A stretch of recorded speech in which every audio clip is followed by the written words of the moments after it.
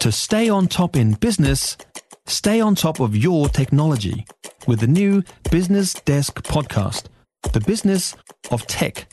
Listen on iHeartRadio or wherever you get your podcasts. Separating the fact from the fiction, it's Early Edition with Kate Hawkesby and 2 Degrees, fighting for fair for Kiwi business. News Talk ZB. So despite the government seeming to be spending money galore, they've actually given early childhood teachers the rough end of the stick. It's come out that the government reduced pay parity funding for ECE teachers in the May budget to keep its education spending within agreed limits. It also scaled back subsidy increases for education providers. Well, joining us now is Chief Executive of Early Childhood Council, Simon Lauber. Morning to you. Morning, Kate. What do you make of this?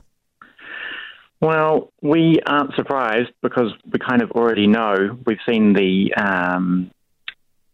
other end of the stick with the pay parity initiative is quite underfunded. So we knew that it had been scaled. You could tell. Do you want me to just kind of outline? Well, I just want to know how you're supposed to attract good ECE teachers if they're not getting paid the same as their counterparts. I mean, it must be enormously frustrating for you guys. That's one of the core issues is the shortage of teachers in our sector. So that problem is almost bigger than the pay parity issue. So, when you're doing pay parity, which is increasing the salaries, it is putting a lot of pressure on staffing in an already highly pressurised situation. And what about in terms of the early learning centres themselves? Because I understand 31 early learning centres closed between March and July this year. That's right. Surely some funding relief. Massive. Yeah, it is massive, isn't it? Yeah, it is. And those 31 are just centres that had opted in to pay parity. So we've been watching those really closely. There's another group of services that didn't opt in that closed as well.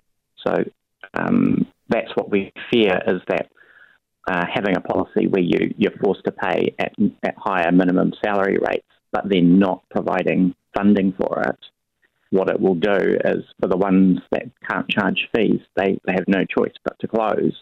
And for the others, you see the parents going up and up and up to meet the gap. Yeah. I mean, does it feel a bit, Simon, like the government doesn't really care about your sector, considering you've got limited funding relief and, if anything, the Ministry of Education actually wants to tighten things further? Well, it is interesting.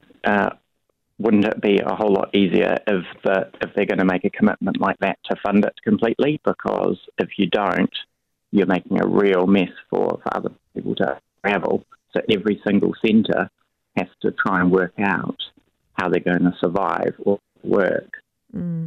Yeah, very tricky, Simon. Thank you for being with us. Simon Lauber, Chief Executive of Early Childhood Council.